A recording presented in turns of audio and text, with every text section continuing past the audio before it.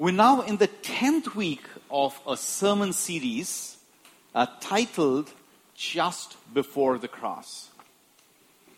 And in the series, we are walking through all that Jesus taught his disciples just before he was arrested and crucified to death. Beginning with John chapter 13 and all the way till John chapter 17, just before his arrest, Jesus taught his disciples a lot of extremely important things. These were kind of his last teachings before he departed from them. And this set of teachings is often referred to as the farewell discourse of Jesus. And that's what we are walking through in this sermon series. As part of the series, if you remember, we just spent 3 weeks on John chapter 15. And today we're moving into the second half of John chapter 16. We've already covered the first part of John chapter 16 earlier when we looked at all that Jesus taught about the Holy Spirit in his farewell discourse. So today we're going to be looking at John chapter 16, verses 16 to 22. I'm going to read that out for us and it'll come up for us on screen as well. A little while and you will see me no longer, Jesus said. And again, in a little while, and you will see me. So some of his disciples said to another, "What is this that he says to us? A little while, and you will not see me. And again a little while, you will see me, because I am going to the Father." So they were saying, what does he mean by a little while? We do not know what he's talking about. Jesus knew that they wanted to ask him, so he said to them, "Is this what you are asking yourselves, what I meant by saying a little while and you will not see me again, and again a little while and you will see me? Truly, truly I say to you, you will weep and lament, but the world will rejoice. You will be sorrowful, but your sorrow will be turned into joy. When a woman is giving birth, she has sorrow because her hour has come. But when she has delivered the baby, she no longer remembers the anguish for the joy that a human being has been born into the world. So also, you have sorrow now. But I will see you again, and your hearts will rejoice, and no one will take your joy from you." This is the word of the Lord. In this passage, Jesus is talking specifically of the time of sorrow that his disciples would endure between his death on the cross and his resurrection from the dead. Jesus talked quite a bit about his coming crucifixion to his disciples. But if you go back and read all of these accounts of the Gospels, it would be pretty obvious to you that his disciples just didn't get it. They just couldn't grasp that this Jesus, who they believed to be the Son of God, the Messiah and the Savior of the world, was going to die on the cross. And so till the resurrection of Christ, they were in a state of deep sorrow. Jesus knew this. And so knowing that they would be crushed by sorrow, he tells his disciples in verse 20 in the passage we're looking at, "Truly, truly I say to you, you will weep and lament, but the world will rejoice. You will be sorrowful, but your sorrow will turn into joy." You will be sorrowful, Jesus said, but your sorrow will turn into joy. This movement into the sorrow of Jesus' death on the cross, before the movement up into the joy of his resurrection, is what we're going to call the J curve in the sermon. It'll come up for us on screen. This term, the J curve, was first coined by a gifted Christian author named Paul Miller. He wrote a book titled J Curve, dying and rising with Jesus in everyday life. You can get it on Amazon. I haven't read the book myself, but I've heard Paul Miller teach on this theme quite a bit. And I do need to acknowledge that this sermon has been significantly influenced by what Paul Miller has to say on the J curve. So if the sermon is a blessing to you, you need to thank Paul Miller, and you might want to get hold of his book as well on Amazon. So this J curve, or movement down into the sorrow of Jesus' death on the cross, before the movement up into the joy of his resurrection, is limited not only to Christ, but in a much smaller way, it also extends to every believer in every single aspect of our lives. In other words, just as Jesus died and rose again from the dead to totally complete our redemption, all of us as believers of Christ must also die and rise again in 1,000 small ways all through our lives as we gradually grow in becoming more and more like Jesus. So what Jesus told his disciples in verse 20 is going to be true for all of us, whether you like it or not, whether you receive it or not, whether you accept it or not. It's going to be true for every one of us. You will be sorrowful, but your sorrow will turn into joy. We will be sorrowful, but our sorrow will turn into joy. This is the J curve. We will be sorrowful, but our sorrow will turn into joy. That said, I'm going to draw out 3 things for us from this passage. First, how we misunderstand sorrow. Second, faithfully following Jesus along the J curve. And third, the strength to stay in our sorrow till Christ brings us joy. 3 things. How we misunderstand sorrow, faithfully following Jesus along the J curve, and the strength to stay in our sorrow till Christ brings us joy. Let's look at the first thing. How we misunderstand sorrow. I think all of us, we misunderstand our lives as disciples of Christ in 3 ways. First, we do not appreciate how much joy we already have in Christ. We keep forgetting that we don't find joy and the joy we find, we keep forgetting, is not dependent on circumstances. Our joy comes from Christ. We had this incredible gift of bringing the joy of Christ into the circumstances around us.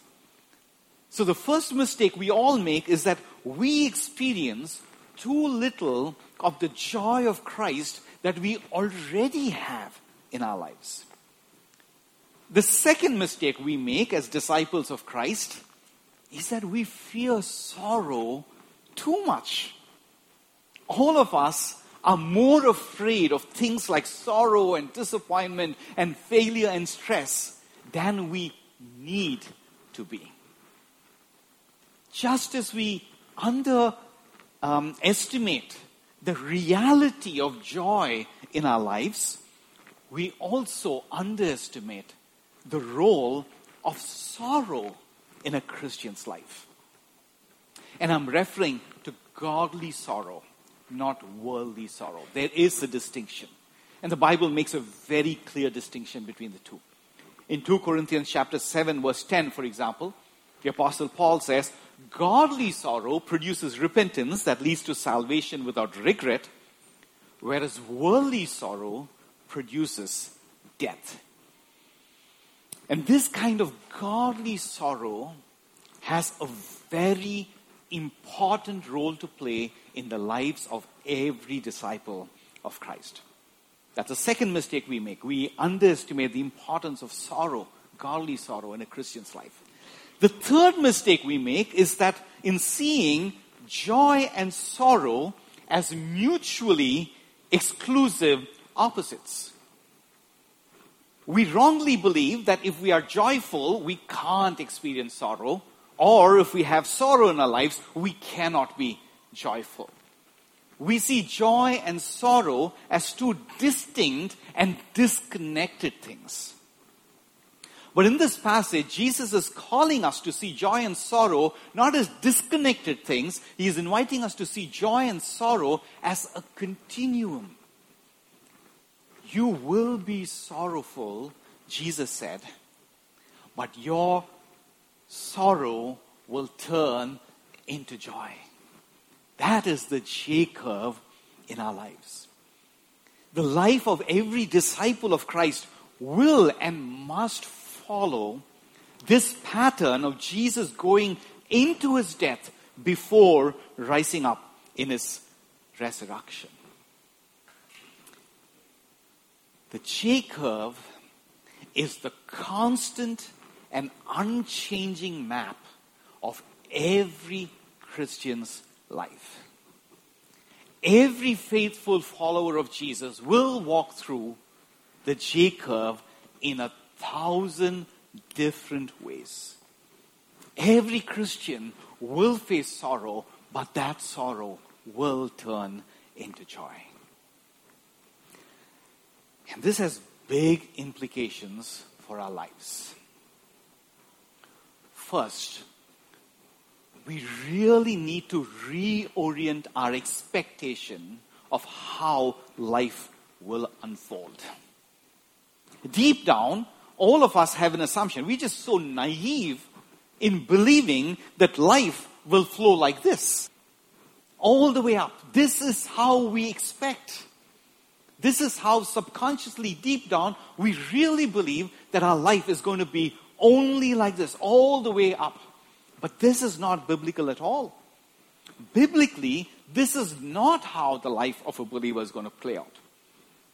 We should assume and expect a series of J-curves, sorrows and disappointments, and the death of ourself and our flesh through these sorrows and disappointments, and then the joy of Christ bursting forth as we experience the power of his resurrection. This is what the Apostle Paul meant when he said in Philippians chapter 3, verses 9 to 11, he says, that I may know Christ and the power of his resurrection and may share in his sufferings, becoming like him in his death, that by any means possible, I may attain the resurrection from the dead. The Apostle Paul is saying, I long to follow my Savior Jesus along the J-curve. This is normal life for every believer. Normal life, every believer, all through our lives. And so when we face sorrow or disappointment in our lives, we need not be discouraged. We need not feel bitter. We need not feel angry with God. We need not experience our faith being diluted.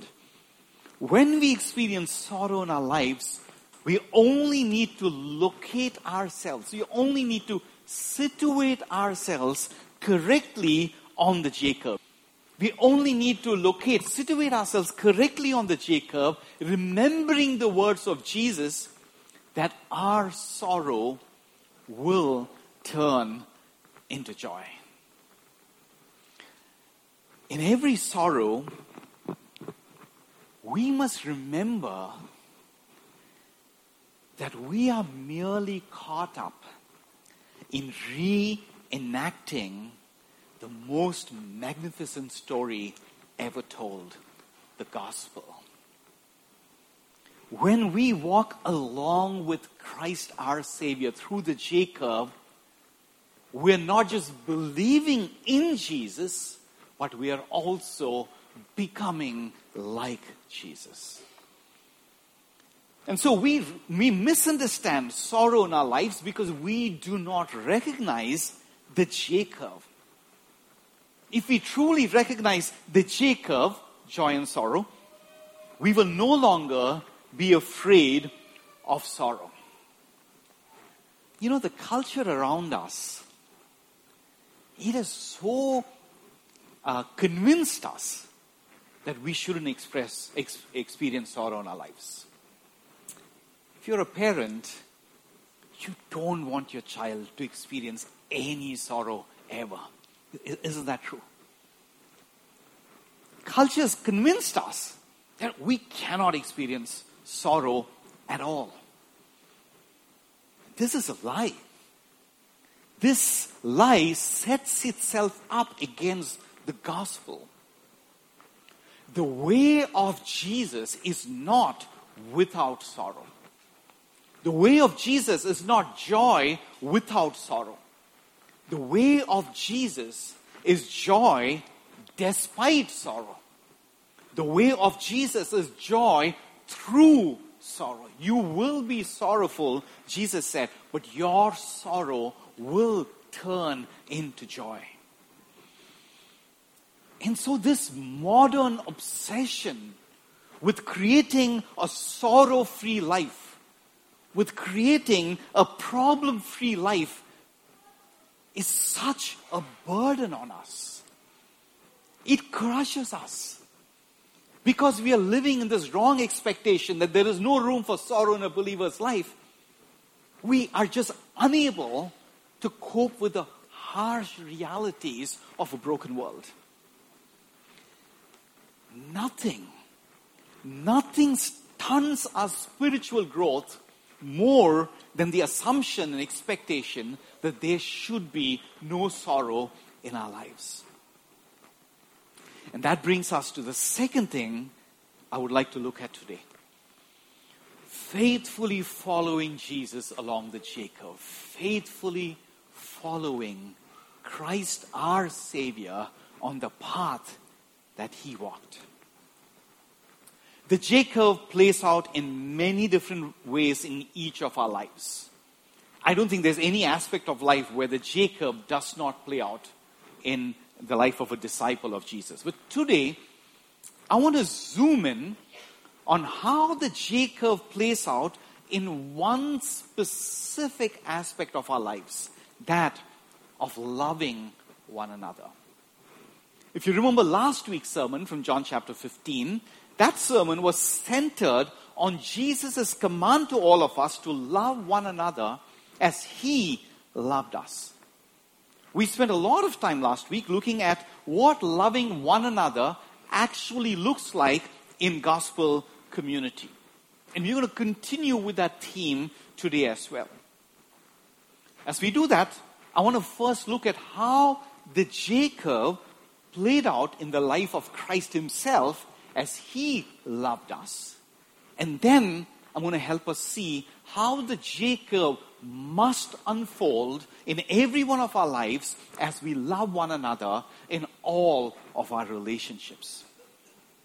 Philippians 2 chapter verses 5 to 11, the verse that Stephen read for us during the call to worship. It talks about, it's a great, beautiful, poetical description of the J curve that Christ went through in order to save us. He was born in the likeness of men. He gave up heaven.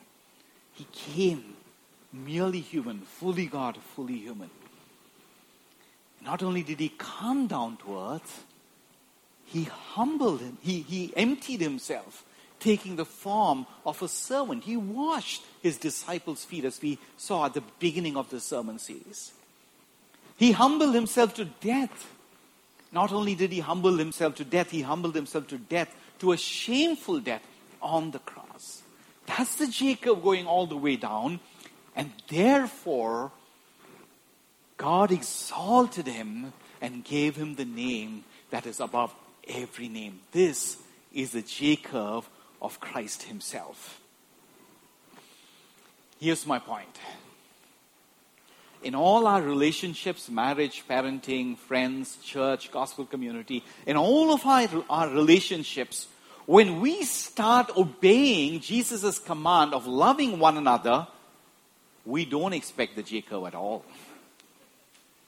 We don't believe the J curve applies to us. It applies to Christ, but when Christ calls us to love one another as He loved us, we don't believe that Jacob has anything to do with us. We expect our love for one another in all relationships, if you can go to the next slide, to look something like this, all the way up. In other words, we reject altogether the truth of the Jacob in our relationships. This is a massive mistake. And if we make this mistake, it's going to affect us in two ways. First, if you believe that Jacob subconsciously doesn't apply to your relationship, it's going to make us really, really, really struggle in our relationships. We're going to get bitter in our relationships. We're going to get disappointed in our relationships. We're going to get crushed every time any relationship even begins to go wrong. If we don't expect the Jacob, we are poorly equipped to live in a broken world. The second massive way it affects us is if we reject the Jacob in our relationships, it is going to stunt our growth in Christ-likeness. Christ-likeness is loving others even when they hurt us. And if we don't expect anything to go wrong in our relationships, if we don't expect the downward curve before things go back up, we are not going to grow in Christ-likeness. And so the Jacob should reorient our expectations of our relationship with one another. In every single relationship, we should all expect multiple experiences of dying to self and rising to Christ in loving Him and in loving one another. So when friends within the church disappoint us, or when our own parents crush us, or when our children let us down, or when our spouses disappoint us, we can respond in two ways. We can be hurt or angry or depressed and frustrated and helpless in our sorrow, just forgetting the reality of the Jacob, or we can remember the Jacob. We can situate ourselves correctly on the Jacob and faithfully follow our beloved Savior along the Jacob, loving others as Christ loved us and experiencing Jesus' promise to us that you will be sorrowful, but your sorrow will turn into joy. For every disciple of Jesus, the Jacob is a reality in every relationship. In marriage, husbands and wives will often hurt each other and crush one another. I'm not looking at my wife and I. If we truly love Jesus, and if we have truly internalized the Jacob, we will suffer patiently, dying to ourselves and loving the other, even though our marriage may slip downhill for a short season before it bounces back up in the power of the resurrection of Christ. Listen, in every marriage, at least one of the two partners should be living the Jacob. Because both of us are sinful. Because both husband and wife are sinful, one of them has to be living the Jacob, patiently bearing the sin of the other for the marriage to flourish. It's not the same partner all the time. Both of them have to live the Jacob. We take turns. I as a husband live the Jacob and my wife lives the Jacob. Together we take turns. But sadly, in some marriages, our partners are constantly blaming one another. Let me tell you something really straight. You're not going to like it, but I will tell you this. When we counsel couples, we see both partners actually believing they are the better person in the marriage. And so if you feel you are the better person in your marriage, you need to live the J curve longer. Because you're the better person, you see. That's what you believe about yourself. You're the better person. The other person is the problem is with him. So you're more mature. So you need to live the J curve more than your partner if you really believe that you are better than your partner. Either admit that you are the worst among the two, own up, and let your partner live the J curve. Or, if you feel you're really better, step up and start living the J curve, believing Jesus will turn your sorrow into joy. That's marriage. But singleness is perhaps the hardest J curve of all. What can I say to comfort and encourage singles who are lonely? I can only point you to the J curve of Christ himself. He was single and he waited patiently for his bride through his life, death, and resurrection. In fact, over 2,000 years after his resurrection, he is still patiently waiting for his bride, the glorified church. All I can say, if you're single, is because Christ is still waiting, he can empathize with your waiting. He can empathize more than anyone else. He knows you're waiting because he himself is even now waiting for his bride, the glorified church. The J curve is very real in the gospel community of the church too. Ajay and I, we've enjoyed serving this community. We find great joy in serving different people in many different ways. We've been serving in New City for almost 11 years now, since the time we planted this church. And as we look back, I have to tell you that there are quite a few people who have said and done some extremely hurtful things to us.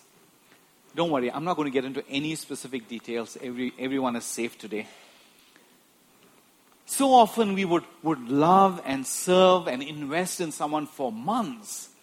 But when the time comes and we feel led by God, when we lean in and speak the truth to them in love, they would retaliate and say really harsh things, really mean things to us. After serving so much for so many years, this is our J curve that we need to follow Jesus faithfully on. We have learned and we are still learning to suffer patiently as Christ suffered for us, knowing that one day he will turn our sorrow into joy. Not just us. I'm sure a few of you at least feel that we have hurt you too. And I'm sure at least some of what you feel that we have hurt you is true too. And so like us, you too are called to suffer patiently like Christ did, believing that Christ will one day turn your sorrow too into joy. We all have to follow Jesus along faithfully on our J curves. You have your J curve to follow Jesus faithfully on, and we have our J curve to follow. I have my J curve to follow Jesus faithfully on. This is the only way that brothers and sisters in Christ in a gospel community can love each other. And that brings us to the third and the last thing I wanted to draw out for us. The strength to stay in our sorrow till Christ brings us joy. Look at verse 22, the passage that we're looking at this morning. Jesus said, "So also you have sorrow now, but I will see you, and your hearts will rejoice, and no one will take your joy from you." Jesus assures us of great and unshakable joy if we follow him faithfully along the J curve. But you know what our problem is? We all want to run away from the J curve. At the first hint of something like the J curve beginning to form in our lives, in our marriages, in our parenting, in our friendships, at the first hint of a J curve, we try to avoid it like the plague. When we believed in Christ, we all signed up for eternal life. None of us signed up to suffer patiently as we love one another well. Nobody told you this when they share the gospel with you. When you share the gospel with others, don't tell them this just yet. As we pray to grow in personal evangelism. None of us signed up to walk with Jesus along the J curve. None of us signed up to carry our cross. We read that verse much later, after coming to faith. So how do we find the strength now to carry our cross? How do you find the strength? You know, both in John 15, if you remember, and even in this passage, John 15, where Jesus talks about him being the true wine, and here in this chapter, in John chapter 16, Jesus is placing a lot of emphasis on joy. I hope that's not lost on you. Jesus has been talking a lot about joy. Joy is one of the defining attributes of a disciple of Christ. All of us want to be joyful too. I don't think there's anyone who says, I don't want to be joyful. We all deeply desire to be joyful. But because of our sinfulness, we all have a limited capacity for joy. I say we have limited capacity for joy because of our sinfulness, because our sins, like our worry, our anxiety, our own greed, our selfishness, you're not going to acknowledge it, but our jealousy, all of these things rob us of the joy that Christ has already given us. So because of our sins, we have a very limited capacity for the joy of Christ. So the key to growing in joy, the key to joy is Christ-likeness. Without a Christ-like character, we will have a very low capacity to experience joy. But as we slowly grow in our Christ-like character, we also grow in our capacity for joy. So in order to experience joy, which we all want, we have to grow in Christ-like character. Otherwise, there can be no joy in our lives. And the only way to grow in Christ-like character is by walking through the J curve. The only way to grow in Christ-like character is by faithfully following Jesus on his J curve 1,000 times in 1,000 different ways in our lives. It is only by walking through the J curve again and again and again in every relationship and in many relationships and in every circumstances and many circumstances. It is only by walking faithfully with Jesus along his J curve that we grow in Christ-like character. Hebrews chapter 12 tells us that Jesus, for the joy that was set before him, endured the cross, despising the shame. And for us, there is great joy at the end of the J curve. And so, as Christ promised us in this passage, that this joy no one can ever take away. And like Christ, may we too endure our cross, scorning its shame, for the glorious and the inexpressible joy that Christ has set before us.